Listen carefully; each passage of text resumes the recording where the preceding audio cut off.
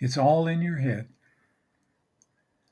I've been writing some nonfiction business books lately, and it struck me that all writing is storytelling. It is obvious when I'm creating a fictional world for a Vincent Malone mystery, but how does that fit the less than inspirational story of double entry bookkeeping? Wow, that accounting story was sure some page turner. The story about business may not be all that exciting, but the concept of keeping the reader's interest is the same as a mystery. Storytelling is to let the reader or listener experience something new, maybe for entertainment or maybe to educate. While I see similarities in these different categories of writing, I'm really missing the made up stuff. I can't introduce a whole new set of accounting rules just to provide reader interest. But in fiction, I can do whatever I want. The new character joining Pacheco and Chino is a vampire with a keen interest in bird watching. May not be good stuff, but nobody can stop me from making it up. The first book I wrote was The Bootlegger's Legacy. Now, for absolute honesty, which is not always advisable, the first book was the originals, which is no longer available, thank goodness. I prefer to think of The Bootlegger's Legacy as my first book. I believe The Bootlegger's Legacy is my best work. I think that is because I was connected to this book more than any of the others. Almost every aspect had a strong connection to my life.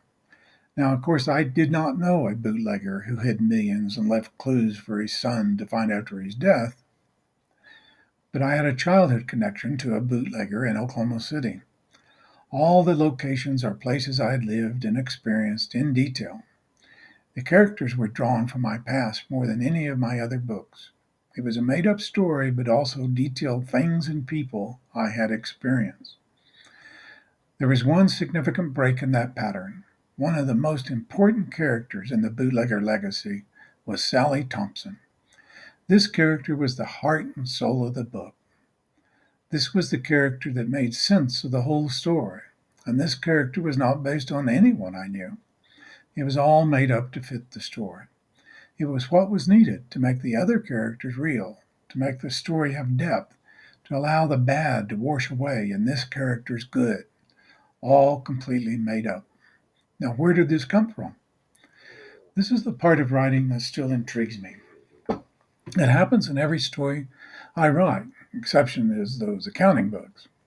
A character just pops out to fit the story. This is what the story needs. So, voila, a new character is born, created from nothing.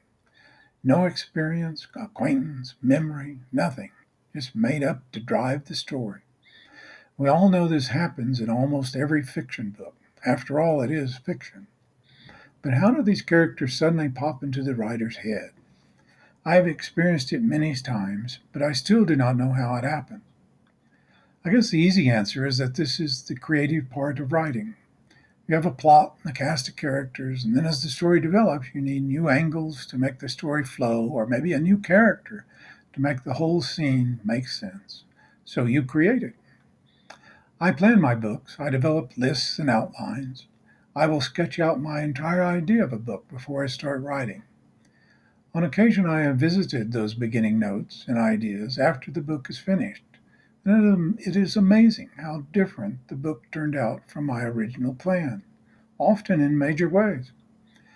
When I'm writing, it is almost like the characters take over and develop the story themselves. Okay, that's a little weird.